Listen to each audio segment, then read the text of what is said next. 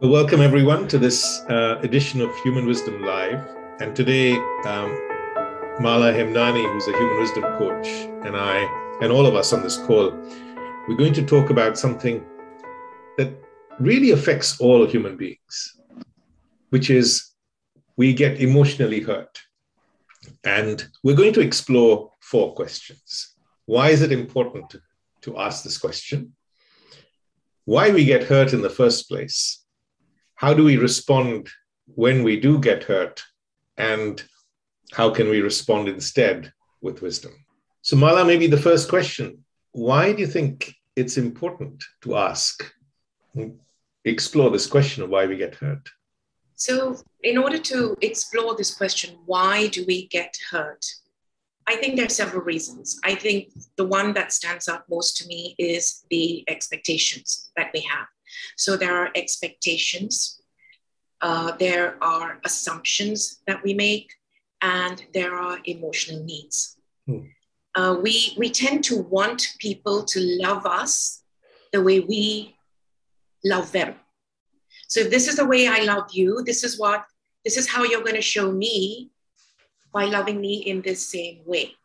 So we have certain expectations. Expectations are you want people to be like you, and the very things that may have attracted you right in the beginning of your relationship, it might have been like, how they say opposites attract, are the very things that start to annoy you. So you have to ask yourself, where is that actually coming from? So expectations, assumptions, emotional needs. And I think it's also sometimes boredom. We are in such a busy world, and we're so busy with life happening. And it's the attention that, we're unable to give attention to one thing. And in the same way, this is translated, it's become a habit. So it's translated into our relationships. We cannot give that quality time to our relationships because we are bored. And we want to move on and find something else. And if we can't find something else, we want to find something else in that is maybe sort of triggering something. And that could be a negative emotion. So I think these are some of the things, Manoj, that come to mind. But, just to go back one step, which is this feeling of being hurt is part of being human, right? It's automatic. We have no control over it.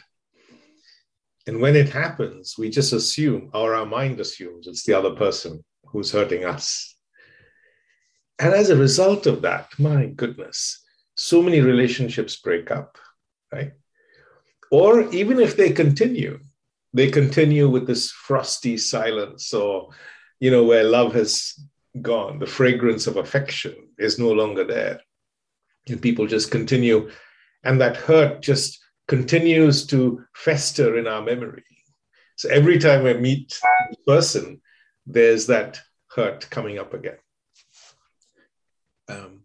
I remember in our own family, people, for something quite trivial, got hurt and then didn't speak, for maybe 10 years to each other. So this is a very human emotion. And if we can find a way of understanding what's going on, and you mentioned a few things, where do you think our expectations come from? Why do we have expectations? I think we need to ask, in order to answer that, we need to ask ourselves, where is this need actually coming from? And the question to ask is, what in me is actually getting hurt? Yeah. Because we don't define the hurt, we get hurt. And then we react to it. But can we go a step back and say, let's pause and think, what is it that's actually getting me hurt? What emotion is it? What's the need for me to have that need? Is it triggered by some past experience, memory, conditioning, which has now become a habit?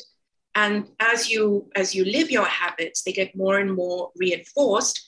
And because they get more and more reinforced, you believe it to be reality. Yes. And that reality in turn defines you.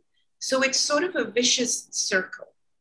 So you look at triggers, you ask yourself, what is it in me that's actually getting hurt? And what's the need in me to be attached? Why do I need to be attached to that need? Why That do I point do of view, yes. Yes, that point of view. Yes. So what in me is creating my point of view? And then to take it a step further, the sensible thing would be to say, if I have a point of view, could it possibly be that the other person also has a particular point of view? Yes. And a set of expectations and assumptions. But the way our mind works is that we become so certain of our own point of view as being correct. Just isn't the human mind's like that. So I've been conditioned in a particular way. Say, for example, I expect women to do the cooking, for example. I may have grown up in that way. And so I'm just absolutely sure that that's the only way to see the world. And if someone's behaving differently to how I would like them to be, then I get hurt. And I blame them for hurting me. But I don't see that the origin of the hurt is from me. It's from my own unmet expectation. Yes. So talking about point of view, again, we want to believe what we believe. And we need to keep living that belief. Otherwise, we tell ourselves that, it's a sense of security, protection. We don't want to move away from that belief because that belief, it defines us. Now, if that belief is actually defining us and we want to live that belief, the thing to ask again, is that belief really serving me and serving the relationship? What expectation do I need to let go of in order to make this relationship work? So what's your intent really? You want to hold on to that belief at the cost of the relationship? Is that we have a need to validate that belief because it's about our identity. So it comes back to, in my view, being attached to our self-image, our identity, how we define ourselves. Yes. And what we have to also make it clear is this is an automatic unconscious process. So if I don't wake up to it, all my past influences become the me, which I become attached to automatically. So unless I wake up to that process, it's going to continue operating in the background unconsciously, automatically. So that's probably where my expectations come from about how I want you to behave. But the other aspect which gets us hurt, or the other reason, is our unmet emotional needs. So, for example, I may have a need to be listened to, but not the same need to listen, or a need to be loved, or physical affection, or to be understood, or to be important. I want you to make me feel important. I'm not even aware I have these needs. So when those needs are not met in a relationship, then I start feeling upset. And the way my mind works is I blame you for upsetting me. I'm not even aware of this process in the background, am I? So why are you in that relationship? What is it that created that relationship? Is that relationship a transaction where you're counting the give and take? I did everything for you, but what have you actually done for me? So what's the intention? I believe a lot of, we were talking about this just earlier. I think the quality of your life depends on the quality of your relationship. No one at the end of their life, when they're sort of nearing the end and they're looking back, and especially people who are very, very ill and they know they don't have that much longer to live. When we talk to those people, no one ever says, I wish I had made another million, or I wish I had actually opened another business. Most of them say that I wish I'd just gone to someone and said, I love you. I wish I had made amends with this relationship. I wish I had given someone a hug. I wish I had spent more time with my family, which tells us very clearly that the quality of your life is the quality of relationship. Yes. But then let's ask ourselves, what is it in that relationship that you're looking for? So is it a transaction? Is it a give and take? When I'm saying, I did this for you, I need this, and I need you to fulfill this. So what are you actually looking for in that relationship? I think we have to realize, perhaps, Mala, that this is how the mind is wired. The human mind is wired in a transactional way. So if you don't wake up to what's going on, this is how the mind is going to function. It's going to measure, what have you done for me? What have I done for you? And as you rightly say, first thing we have to do is wake up to that process, zoom out and realize, why am I in this relationship? And so on.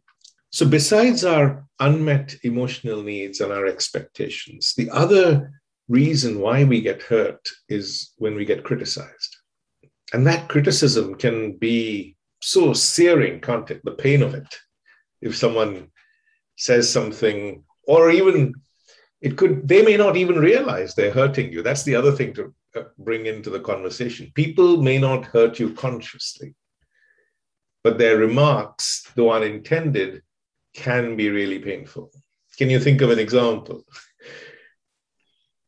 So when I've worked with certain clients, and especially in their workplace, and they talk about how, a coworker, a boss, a manager criticize them. And when we work through this and through our coaching conversations, we get to know, actually, it's all about you. So it's either something that you've experienced somewhere in your life. Maybe you had a parent where you were constantly criticized, maybe you had a sibling who didn't sort of, you didn't match up to what they were doing. So it's really, at the end of the day, it's really all about you. And you've got to ask yourself, what in this? So there are people who take criticism and take it very constructively, and they move forward. So let's turn it around, and let's say, like, I've been in a situation, and this is a personal experience that I'm sharing now.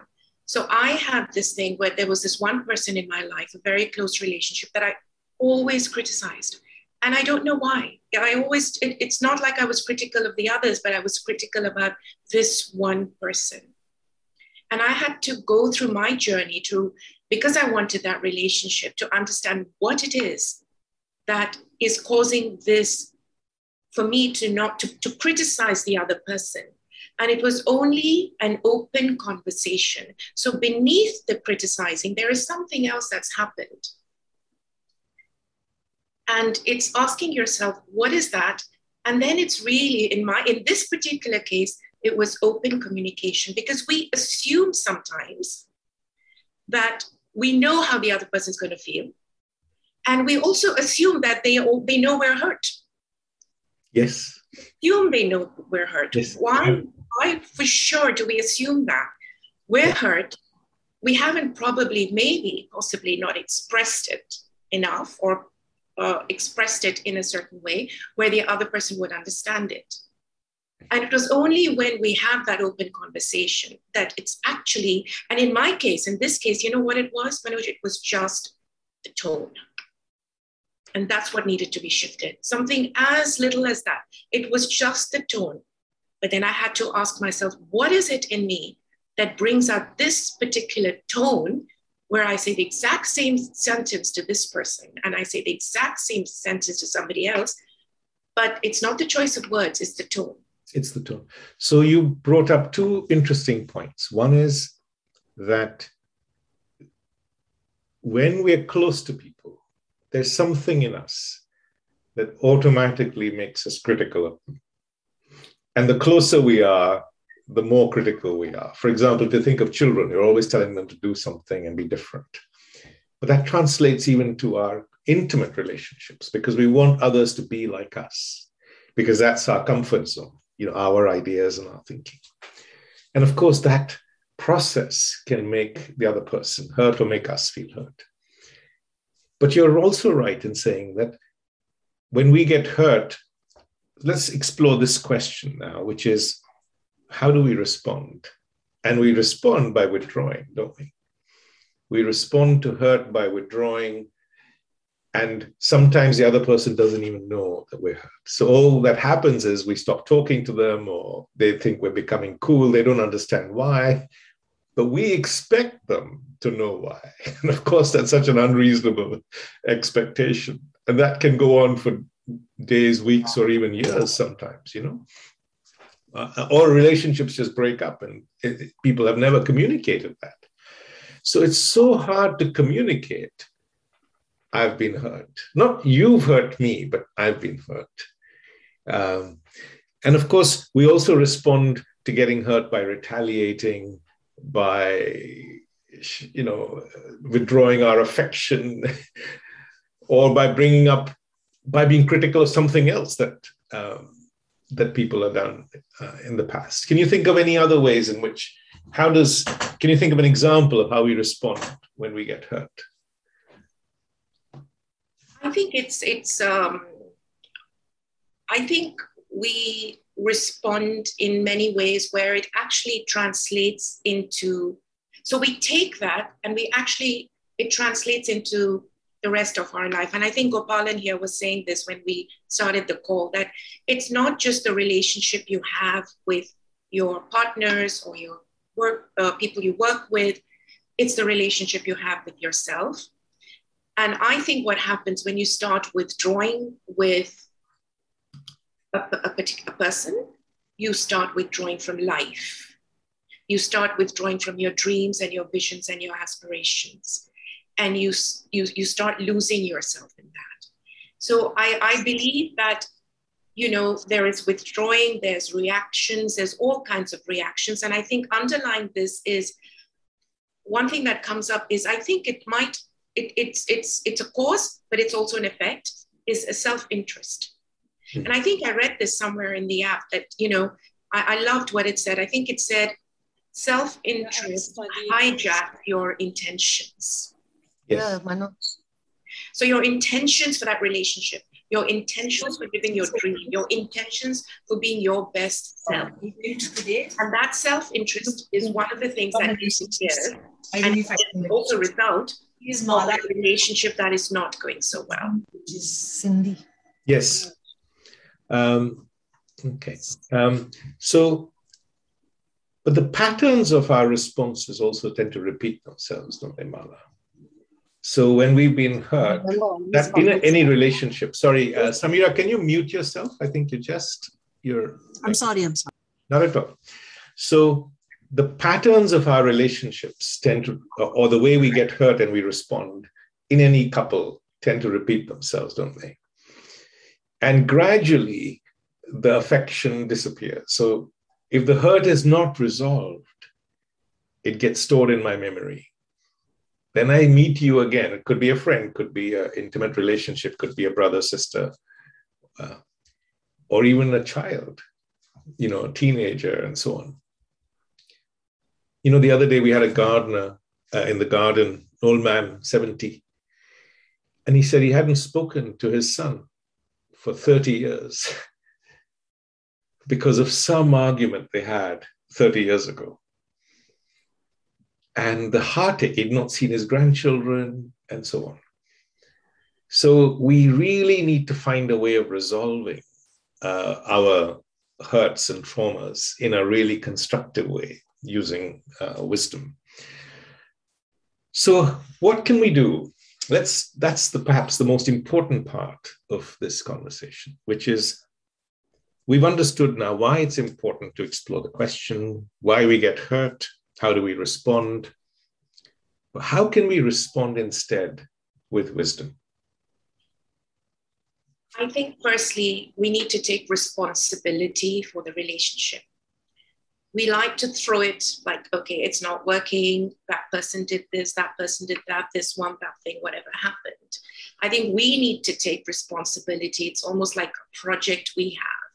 And what's the intention behind that? Taking that responsibility is to better this relationship. Yesterday, I had a couple that I was talking to. And it's sad to see sometimes because they're what could have been beautiful relationships between siblings, between partners. And the thing is, the sad thing is that there's actually still love. There is still love. They actually love each other. But because of all the reasons we've talked about, the self-interest, the expectations, there's, they decide to sort of not speak, like the example you've given. So, but there is an innate desire that you want that relationship. So what can we do? I think the first thing we need to do is, one, take responsibility. I think we've got to let me be me, let them be them. That's so hard, right? Acceptance, in the end, acceptance of difference is one of the key things to successful relationships of any kind. Whether you have a different opinion or belief or dietary preference or whatever it might be. But I think you mentioned something earlier, which is, what's your intention? Do you want to win? Or do you want to really make this relationship work? Do you value? I don't think sometimes people value their relationships until it's too late. So then people end up feeling lonely in life and then wonder, how did I get here? I'm 60 or 70 or whatever I am, or 50, and I've got no friends or no intimate relationships. And one of the reasons is because when we got hurt, we withdrew. We didn't know how else to respond. So that's why this question is so important. Firstly, value the relationship. That can help you then take the next steps much more constructively. But when we last spoke, you also mentioned something important, which is, rather than just think about what's happening to you, to also pause and ask, what's happening to the other person? What's going on in their thinking to make them think or behave in the way that they are? So, Manoj, I'd like to say something on acceptance. Acceptance is not weakness. It's actually, so no one's asking you to agree. No one's asking you to change your point of view. No one's asking you to give up your dreams. I think the beauty of acceptance is there's a creative intelligence. We are creative people. We're social animals. And again, this is another conversation that I remember, and all this is coming back to me now. When so there's this couple, and they're very different. I mean, they're different in so many ways. It's uncanny how different they are. And I asked the wife, and I said, how do you? I mean, he goes to bed so he gets up at 4 a.m. She's a late riser. There are all these kinds of differences. Yet they're so together. And she said, why would I want a clone of myself? Why would I want someone to be exactly like this? Because that's what makes life so boring. We're looking on the outside for, stimulation and activity and distraction. And she says, here is my distraction. He's so different that it actually keeps me on my toes. And I find it so inspiring. And that's what creativity is, isn't it? It's about being curious, about coming out from where you are, from your little box of your little world, and saying, fine, let me give that other person a chance. No one's asking you to change your point of view. And that's the beauty about acceptance. Like, yes. Can you bring that into your world? Yeah. And there was this one girl, she said something beautiful to me. So she's looking for a partner in her life. And she's got very high standards. And she's got very high expectations of life, of herself. And, I said, who's going to match up to you? You're going to drive the guy crazy. And she said, I don't need him to be that. She said, in fact, I will see what he has in him. And who knows, maybe I will be such a great influence on him that he will blossom out into be his better self through me, if you know what I mean. So we all have some sort of influence on each other, but we don't have to impose it. Yes. And direct it and dominate it. If we can allow the relationship to just blossom by itself, that's beautiful. You mentioned a really interesting word, which is one of my favorites, which is curiosity. So when you're hurt, to be curious, why am I hurt? What's going on in me to make me feel hurt, as you said? And then that opens a door to learning about yourself. And once you open that door to learn about yourself, then, you start growing in wisdom, which is what the whole Human Wisdom Project is all about. But also curiosity about the other person. Why is the other person behaving in the way that they are? And that helps you to understand their conditioning and so on. And I think if instead of reacting in the usual way, which is by withdrawing, not communicating our hurt, withdraw, and so on, or retaliating, if we did the opposite, which is not easy, by the way, but we shared the fact that, yes, I was hurt by that, not your fault, but, is something triggered in me. I need to find out what that is. Not withdraw your affection. Keep the communication channels open and ask yourself, am I really interested? What's my intention? Is it to win this argument or to really nurture and preserve this relationship? Because instead of it being something that drives people apart, it can actually bring you even closer together if you both explore this together. What happened? What did I say? You said. How did I react? You reacted. And that conversation then takes you deeper. Okay. The big thing about the takeaway was about acceptance, acknowledgement, acceptance, and non-reaction. The non-reaction does not equal to withdrawing. And that differences of opinion actually enriches when you learn to accept someone for who or she is than who you want them to be. To actually thrive in the diversity that this relationship is enriching, because it's different from who I am.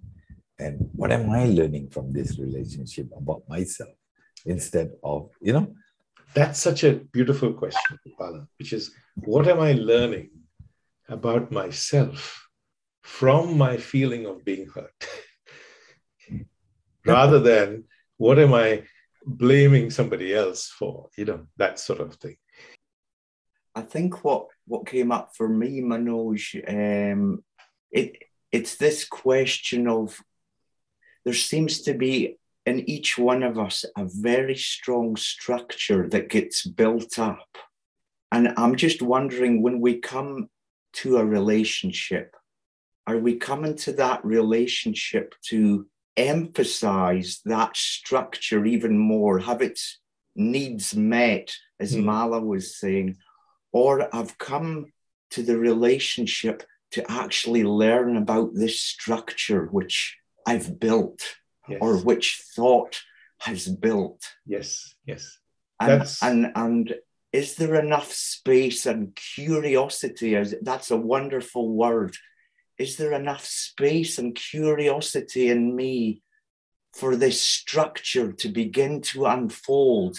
Yes. In my relationship with you and each one of you? Yes. And I think if there is that space and that genuine curiosity, then the wisdom that you're speaking about, Manoj, can start to flower.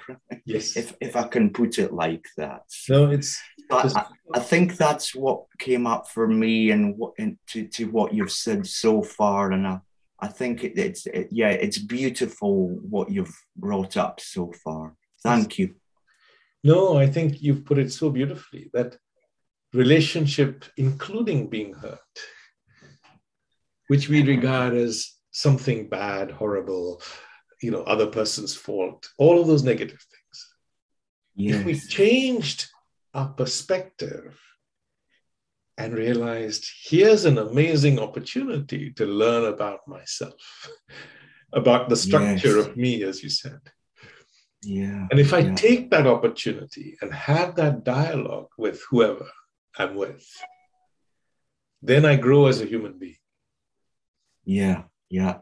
See, then my relationships become richer, Yeah, Absolutely. And the thing that I thought that the hurt might turn out to be the most beautiful thing, not this idea that it's ugly or bad or that I need to push it away, but actually to begin to allow it to fully come out into the open, what this hurt is. Yes. You know, why all this energy got stuck.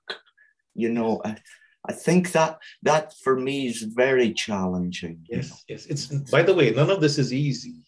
But if we want to grow as human beings, we want to have rich relationships with depth, then we need to be curious about ourselves, each other.